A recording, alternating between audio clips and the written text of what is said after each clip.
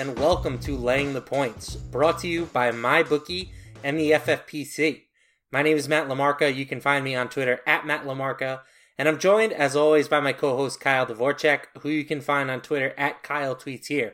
Kyle, what's up, man? Yeah, we were talking about it before show. I fought tooth and nail after you took an early season lead.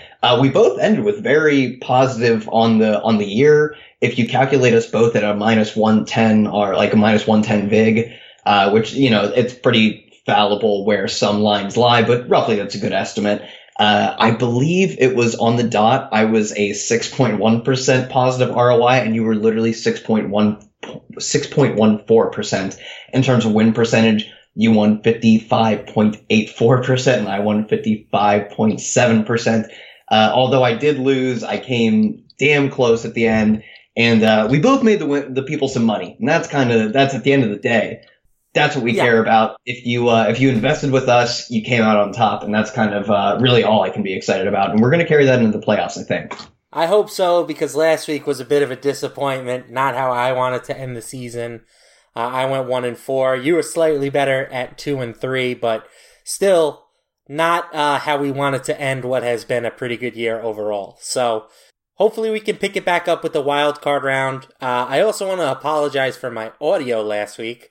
I sounded like I was in a tin can when I listened back, and I realized that I never set up my microphone. Well, I set it up, but I never changed it to be like the default audio input. So that's on me. I have it set up properly today, so everything should be good to go. Before we get into the wildcard games, I just want to remind everybody about the FFPC Playoff Challenge. Our friends at the FFPC want to remind you that the fantasy season is not over. They have the longest running and most unique playoff contest in the fantasy football universe, the FFPC Playoff Challenge. $200 to enter, and this year the grand prize is up to $500,000 with over 1.1 million in the total prize pool. There's no salary cap and no draft to worry about. You simply choose 10 players to make up your roster. There is a catch, of course. You're only allowed to use one player from each NFL team. That means if you choose Tom Brady as your quarterback, you may not have any other Patriots on your roster. This will be your roster for the entirety of the playoffs, including the Super Bowl. No changes, substitutions, or free agent pickups. So as NFL teams get knocked out, so will your players. So that's where the strategy in this contest comes in, and I think that it's a really, really good one. I'm always excited to be a part of it. This contest will sell out as it does every year. Registrations will close on Wildcard Saturday, January 4th at 4:30 p.m. Eastern Time. Don't wait. Go to myffpc.com and get your team now. That's myffpc.com. Okay, so before we get into the individual games, I wanted to just dive in and look at some really generic trends and see if there was any sort of edge one way or the other that we could look at as a default. And there really wasn't anything here. So this is all since 2002. But underdogs, 32-29-3 in the wild card round. Road teams, again, 32-29-3. And contrarian teams getting less than 50% of the betting tickets, 29-32-3 against the spread. So you don't need to necessarily be super contrarian to make a profit in this round of the playoffs is what I'm taking away from this. I still think that you don't want to be typically backing, very public teams, but so far at least it looks like that hasn't killed you in the wild card round. Yeah, so two things I get from this. One has nothing to do with this. It's actually that at Player Profiler, I have an FFPC playoff breakdown. You can check that out. You can also check out, I believe it's Pat Kerranes at RotoViz. He has ownership projections, and that's kind of the crux of this 6,500-man tournament. But just remember, whoever's you read, you are picking sides, and we will probably have some sort of gladiator death fight over who's better. And two, contrarian teams, that hurts us. Like, we are big on the contrarian teams, but the upspin is that both teams that we do like in terms of road teams and underdogs that we have kind of favored throughout the season, that is where we're looking at. So I don't think for us, at least, there should be as much as an emphasis on the 20% of the bets going to X team, but more so the general things we've been going with, the road teams and the underdogs, which we favored this season, I'm going to probably continue to favor throughout the playoffs. Yes, both of those situations have crushed. I saw road teams in particular finish the season with like a plus 10% ROI, betting every single road team. So that makes them quite possibly the most profitable that road teams have been since we started tracking this data at Bet Labs, but certainly in the top couple of years, it's been a really, really good year for road teams. So let's kick it off here with the Saturday games. We're starting at 4:30 p.m. Eastern Time. We've got the Buffalo Bills. They are headed to Houston to take on the Texans. The Texans are 2.5-point favorites. Total on this game is 44 points. A couple things to keep in mind here.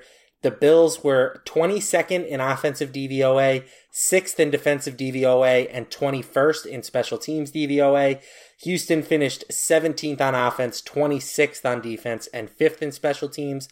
Buffalo was undefeated against the spread on the road, 6-0-2. That kind of goes along with what we were talking about earlier with road teams being profitable this year. Houston was one of the worst teams in the league at home, just 2-6 against the spread. So the way I'm looking at this matchup, like there is a lot to consider here. And I have a couple of trends that I really like, but they are conflicting in this game, unfortunately. So I'm curious to see just what you think about this game to start with.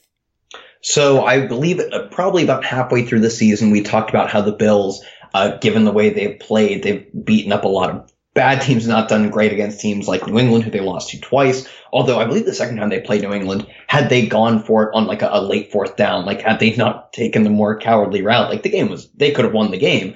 So, but still, like not really done great against the great teams. Another team they lost to was Baltimore. So not done great against the great teams, done well against the bad teams, sort of Dallas-esque.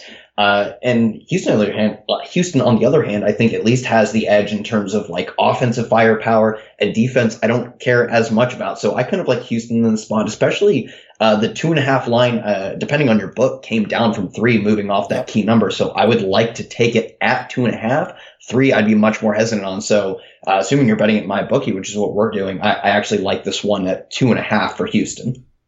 Yeah, so my big concern here is I'm just not sure that Houston is a particularly good football team, right? Like, that's their reputation, is that they're a good football team. But if you look at their Pythagorean win total, they were actually outscored this season. So even though they finished 10-6, their Pythagorean expectation is closer to 8-8. It actually checks in with like 7.8 wins. So while Houston has the superior record, or at least has the reputation of being the better team, I'm just not sure I see it that way. And the DVOA numbers kind of agree with that. They make this spread closer to a pick'em, or even Buffalo as slight favorites. One trend that I cooked up here that I really like is fading teams in the playoffs that were lucky during the regular season. So if you look at teams who underperformed or overperformed their Pythagorean win expectation by between 10 and 30%. Though, if you fade those teams in the playoffs, you would have gone 46, 26, and 1 against the spread. That's nearly a 64% cover rate and a return on investment of just under 25%. So this trend has been really, really powerful, and the Texans fit that description. Their Pythagorean win rate is 13.1% lower than their actual win rate. So that's one thing that I'm definitely taking into consideration here. I think that Houston's overvalued, and I like the Bills in this spot, especially when you factor in Josh Allen's success as a road underdog. In his career, he's 7-2-2 against the spread as a road underdog. So those are things that are kind of pushing me into the direction of the Buffalo Bills. Another thing that I like is that Buffalo's defense in particular has been really good against number 1 wide receivers this year. So they are second in DVOA against number 1 wide receivers.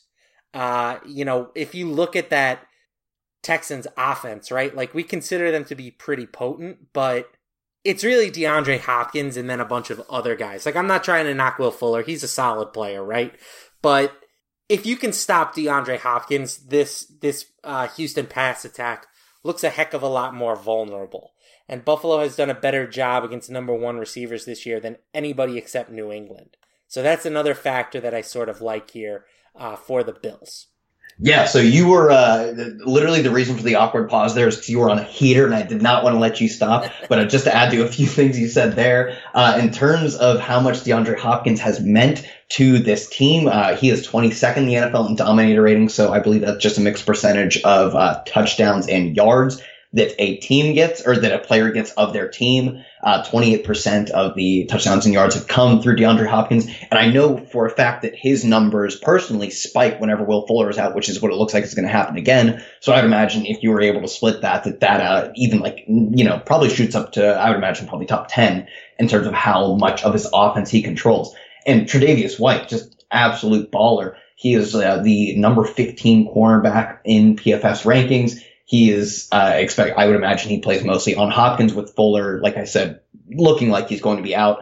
And ironically, I would think that Kenny Stills makes somewhat of a difference whenever he plays for Will Fuller in that same role. He's peaked out at like 52 yards and he's missed all but a handful of snaps in the games Will Fuller's not played. He just, as much as he plays the same role, he does not fill that void. So I do think the matchup for like DeAndre Hopkins, Tre'Davious White is going to be one of the bigger ones of the entire slate. So I like the heat you brought with that one. And I struggle to. I'm a big Pythagorean win expectation. I am backing off of my Houston Love at least a little bit as of right now. Yeah, the one thing that makes me nervous here is this is a really big one. I don't want to downplay the importance of this trend because I think it's really important. So quarterbacks making their first playoff start since 2002 have been awful. 12, 31, and 1 against the spread when they're facing a quarterback with some playoff experience. That will be the case here with Josh Allen versus Deshaun Watson. So road underdogs in specific are just 4 and 10 against the spread. So you have to kind of weigh all these factors in this game. I think that I'm still leaning Buffalo just because I do believe that this spread is off. I would have, this much closer to a pick'em in line with the DVOA numbers. But again, you're going to have Josh Allen show up and play well. And history suggests that doesn't always happen for QBs making their first start in the postseason.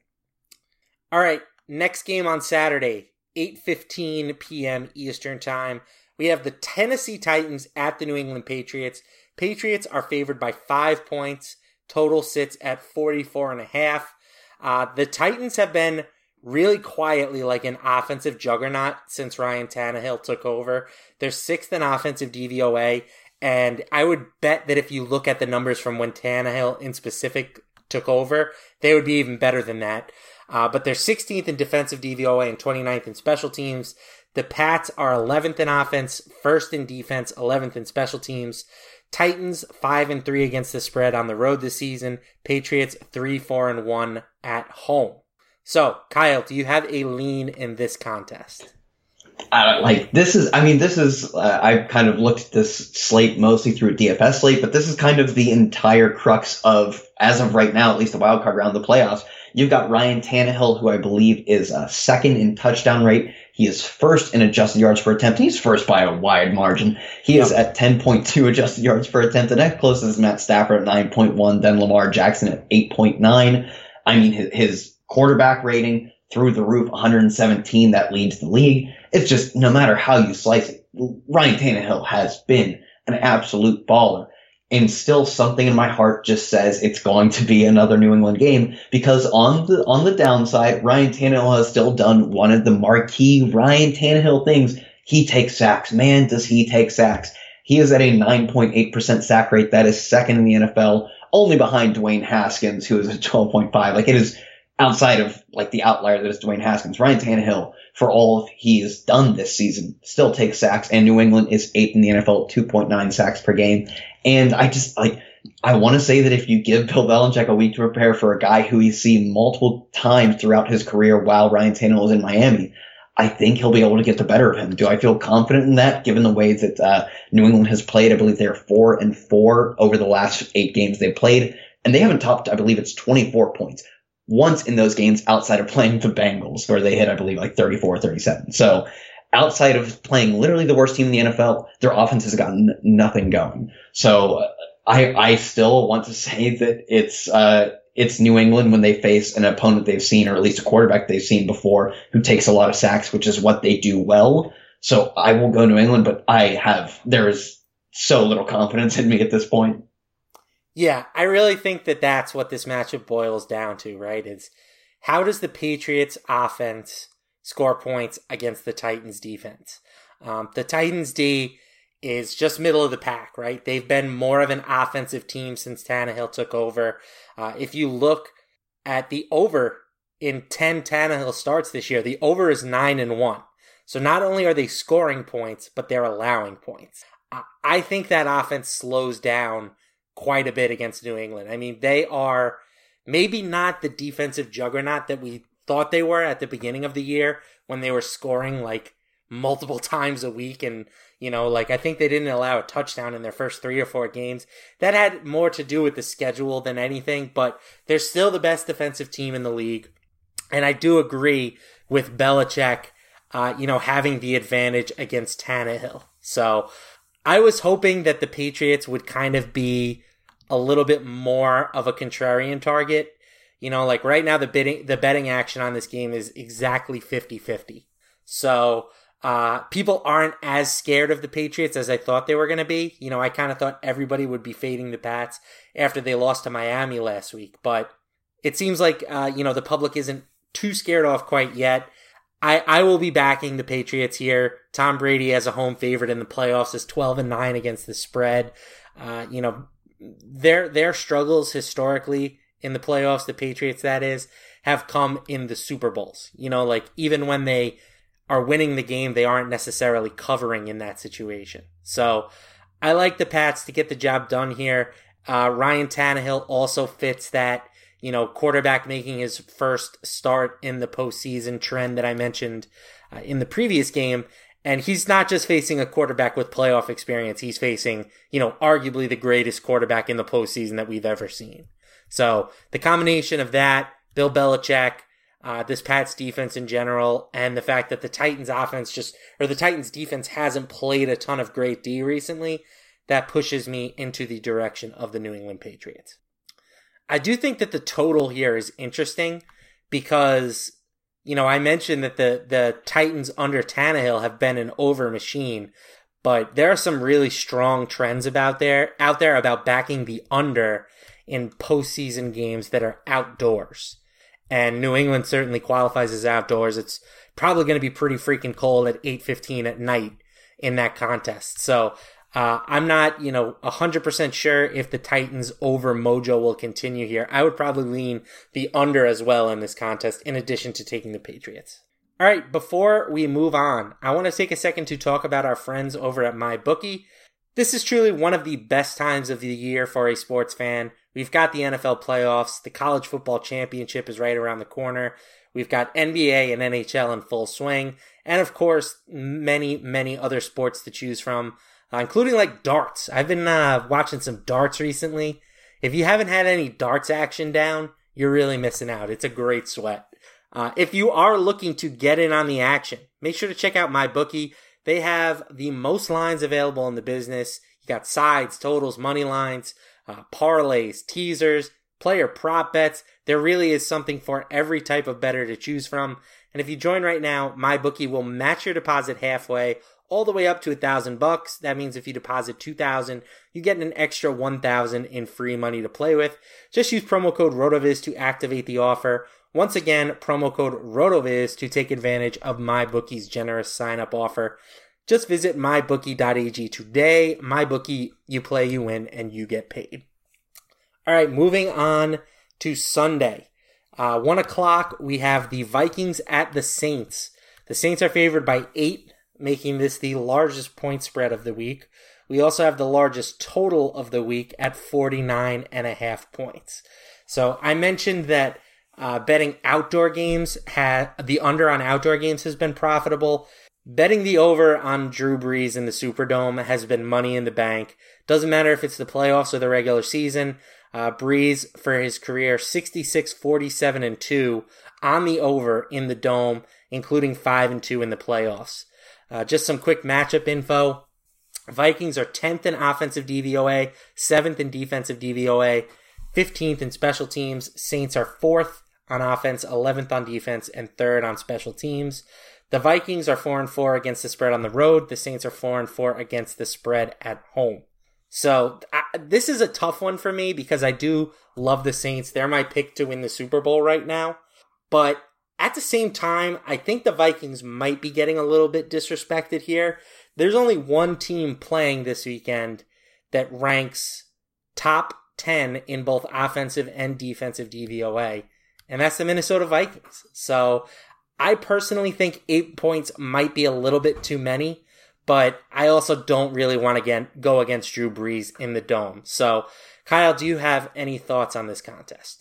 Yeah, I think you articulated my thoughts against the 8-point spread very well, but I do think there's still some value in going over the 49.5. Both these teams are, I believe, 9-7 against the over/under in the games they've played this season, and specifically the Saints are actually their defense allows, I believe it's like a 22.9. It's over 22 points per game and under 20 points per game. That's at home versus on the road. They allow more points to their opponents on their home turf in the Superdome because, as Matthew Freeman says, it is the course field of fantasy football. It's like they just put up so many yards. I believe the Saints put up 420 on the dot yards when they play at home. It is just a petri dish of fantasy football yardage, points, and offensive goodness. And of course, both these teams are also as the home team, the Saints are I believe they are even 4-4 against the over/under, but they do average the over. And of course, Minnesota 5-3 was one of the larger. It's a 3.8 spread against the total when they're away. So everything to me points to this being an over game, and this line has actually moved. It opened at a pretty reasonable 47. Now it's up to 49.5.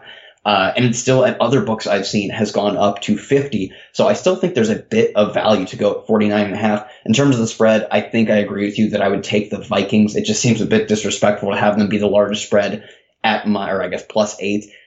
Probably of the playoffs, barring that all of the favorites make it through. I would imagine this will be the largest spread we see in the playoffs. I think that's a bit disrespectful to them, but I still feel very good about the 49.5. If you can find it lower too, I think that's exactly where you want to get it. Yeah, I agree. That's my favorite bet in this game. I will say that the Saints also fit that Pythagorean win trend that I mentioned, but I'm not reading as much into that because they won 13 games during the regular season. Like, it's hard to live up to a win total of 13 games in terms of just points scored and points allowed. So, their Pythagorean record is 10.7 and 5.3. So maybe they are a little bit overvalued at the moment, but I still think that this is one of the best teams in football with maybe, the best quarterback in football. Like, I know that Drew Brees hasn't gotten as much pub as Lamar Jackson and Russell Wilson, guys like that. But I don't know. In the playoffs, I still might rather have Drew Brees in the Dome compared to anybody in the league. Like, that guy is just so efficient and he just gets the job done. Basically whenever he's playing at home, it feels like. Yeah, and one of the things, just before we move off this game, that I'd like to add is Minnesota. One of the reasons I would have been concerned about them is they've been kind of struggling with health, especially when you look at their offensive skill positions. Adam Thielen's been back for 2 games. He has 7 targets. He's only got 3 balls and 27 yards. And for a guy like Adam Thielen, who's known for his hands and his route running, to catch 3 of 7 passes and convert 27 yards, not great, but he did get to rest the entire week 17, so he gets 2 weeks of rest going into the playoffs, as well as Dalvin Cook, who gets, I believe, exactly 3 weeks of rest. I think as far as especially if you want to bet the over, the Minnesota offense is as good as they're ever going to look coming into this game in terms of late season teams. Every team's dealing with injuries. They got to rest week 17. They've rested Dalvin Cook multiple weeks. I think this is probably the best chance you're going to get to bet either Minnesota against the spread or their total. The game total is. Yes, agreed. All right, last game of the week, 4:40 p.m. Eastern Time on a Sunday. We have the Seattle Seahawks. They are favored by 2 points on the road against the Philadelphia Eagles. This is the only road favorite of the week. The total here sits at 45.5. And I think that this is the most interesting game of the week, in my opinion. The Seahawks have been good offensively. They're 5th in offensive DVOA. They're 18th in defensive DVOA, 20th on special teams. Philly is 14th offensively, 12th defensively, and 19th in special teams. Seattle 5-2-1 against the spread on the road. Philly is 3-5 against the spread at home. So, believe it or not, this is Carson Wentz's playoff debut. I'm not entirely sure how that's possible. I guess it's just because he's hurt going into the playoffs like every year. You know, it feels like the Eagles have been kind of a mainstay, but this is Carson Wentz's first appearance in the playoffs. So Seattle has kind of outperformed their record all year. Do you like them to get the job done against the Eagles? Yeah, I kind of do. I mean, the first time these teams matched up, of course, it's one game. It's hard to really put much into that, but it was in Philly. Seattle had to travel again, so it's a similar game in that sense. It was 17-9, and the Seahawks offense, surprisingly, despite like Russell Wilson being the god Russell Wilson, didn't really do much. And the Eagles were so heavily reliant on Zach Ertz, caught 12 passes for 91 yards and scored their only touchdown of the game. I would be utterly shocked if he played. He's dealing with a lacerated kidney and I believe fractured, if not broken ribs. He's been logging limited practices, but I don't think, one, as a human being, it makes sense for him to play through that. But two, it just doesn't seem like any of the reports have said that he's awfully likely to play. And even if he does, I struggle to see him being the Zach Ertz that we're used to if he's literally dealing with a kidney that has a giant slice through it and ribs that are broken into little dust pieces. So when they played previously, he was their entire offense. And now they're going to play without him. They're playing without some of their other playmakers like Nelson Aguilar. I mean, he's not really a playmaker. He's not very good. But Deshaun Jackson, players like Deshaun Jackson, Miles Sanders dealing with a low ankle sprain, expects to play. But at what percentage of his health are we going to see him? I just like this Eagles team is, of any of the playoffs teams we're seeing, utterly limping into the playoffs. And it wasn't like an awfully impressive season for them. I'm probably taking the Seahawks almost no matter what the spread was going to be here. Yeah, I'm going the other way. So I mentioned it's the first start for Wentz in the playoffs, but home underdogs in that situation are just 2-4 against the spread. Like they haven't. It's a situation where they haven't necessarily been in a ton.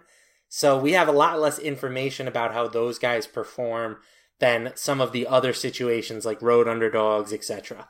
The one thing that I looked into was the whole West Coast to East Coast thing for Seattle. I know that's something that I have talked about on the podcast before, but it really has become a lot less profitable over the years. So if you look back 2013 to 2012, teams in that situation were 57, 71, and 3 against the spread. That's a loss of around 17 units. From 2013 through this year, those teams have improved to 58, 40, and 4 against the spread, which is up almost 15.5 units. So it seems like there's, I don't know if it's a combination of teams are traveling better now, they've gotten that thing more under control, or maybe that whole narrative is being valued by the public, so the lines are inflated for the East Coast team in that situation. But regardless, I think we can throw it out the window here. Like, this game is at 4:40 p.m. Eastern time, so it's not like this is a, spot where we really have to worry about Seattle being half asleep on the field. Like, they should be fine for this contest. So I'm giving that very little validity in the way I handicap this game. For me, it's just going back to, fading Seattle because they have been easily like the luckiest team in football this season. I saw a thing on Twitter where if you flip their record in one-score games, they would be like 4-12, I think. They have lived by winning these close performances, and all the data suggests that is something that is random from year to year. No team in the postseason has outperformed their Pythagorean expectation more than Seattle this year. Their Pythagorean win percentage is 17 points lower than their current win percentage. So they have just been massively lucky, and I think that eventually that luck has to run out. So I will take the Eagles here. Another thing, I know that we mentioned that the public betting numbers don't really matter a ton in these contests, but 85% of the tickets so far coming in on Seattle.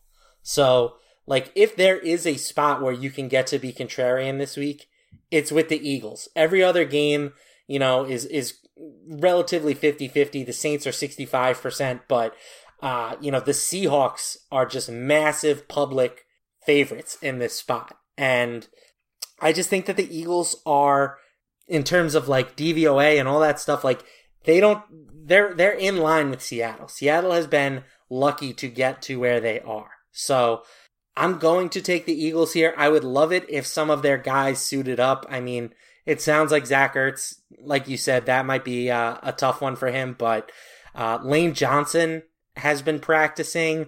Like, that would be a big thing if they could get him back on the field. He hasn't played since week 14.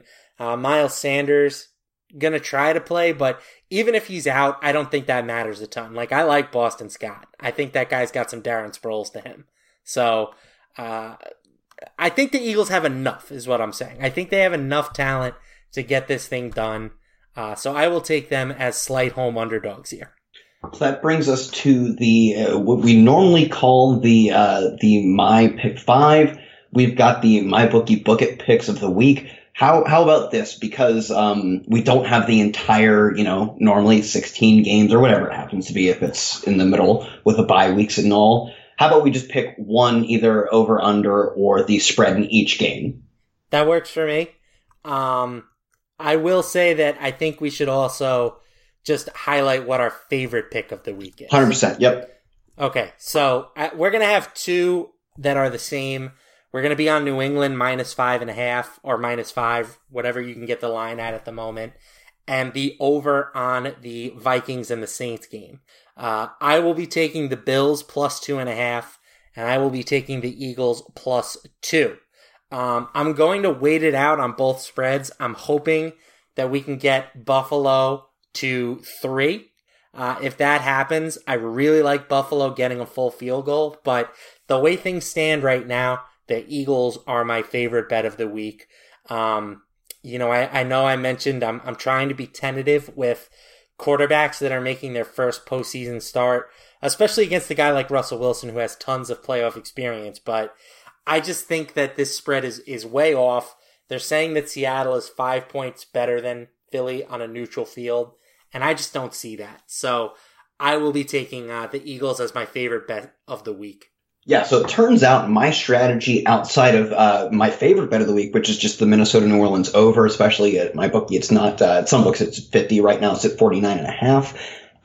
Outside of that one, my strategy was just to go against the new starting quarterbacks in the playoffs, because I have Houston, New England, and Seattle. Seattle -2, New England -5. I believe that's what it's at my bookie right now, so that's what will give us. And Houston -2.5. It turns out that I think I felt pretty close about a lot of these.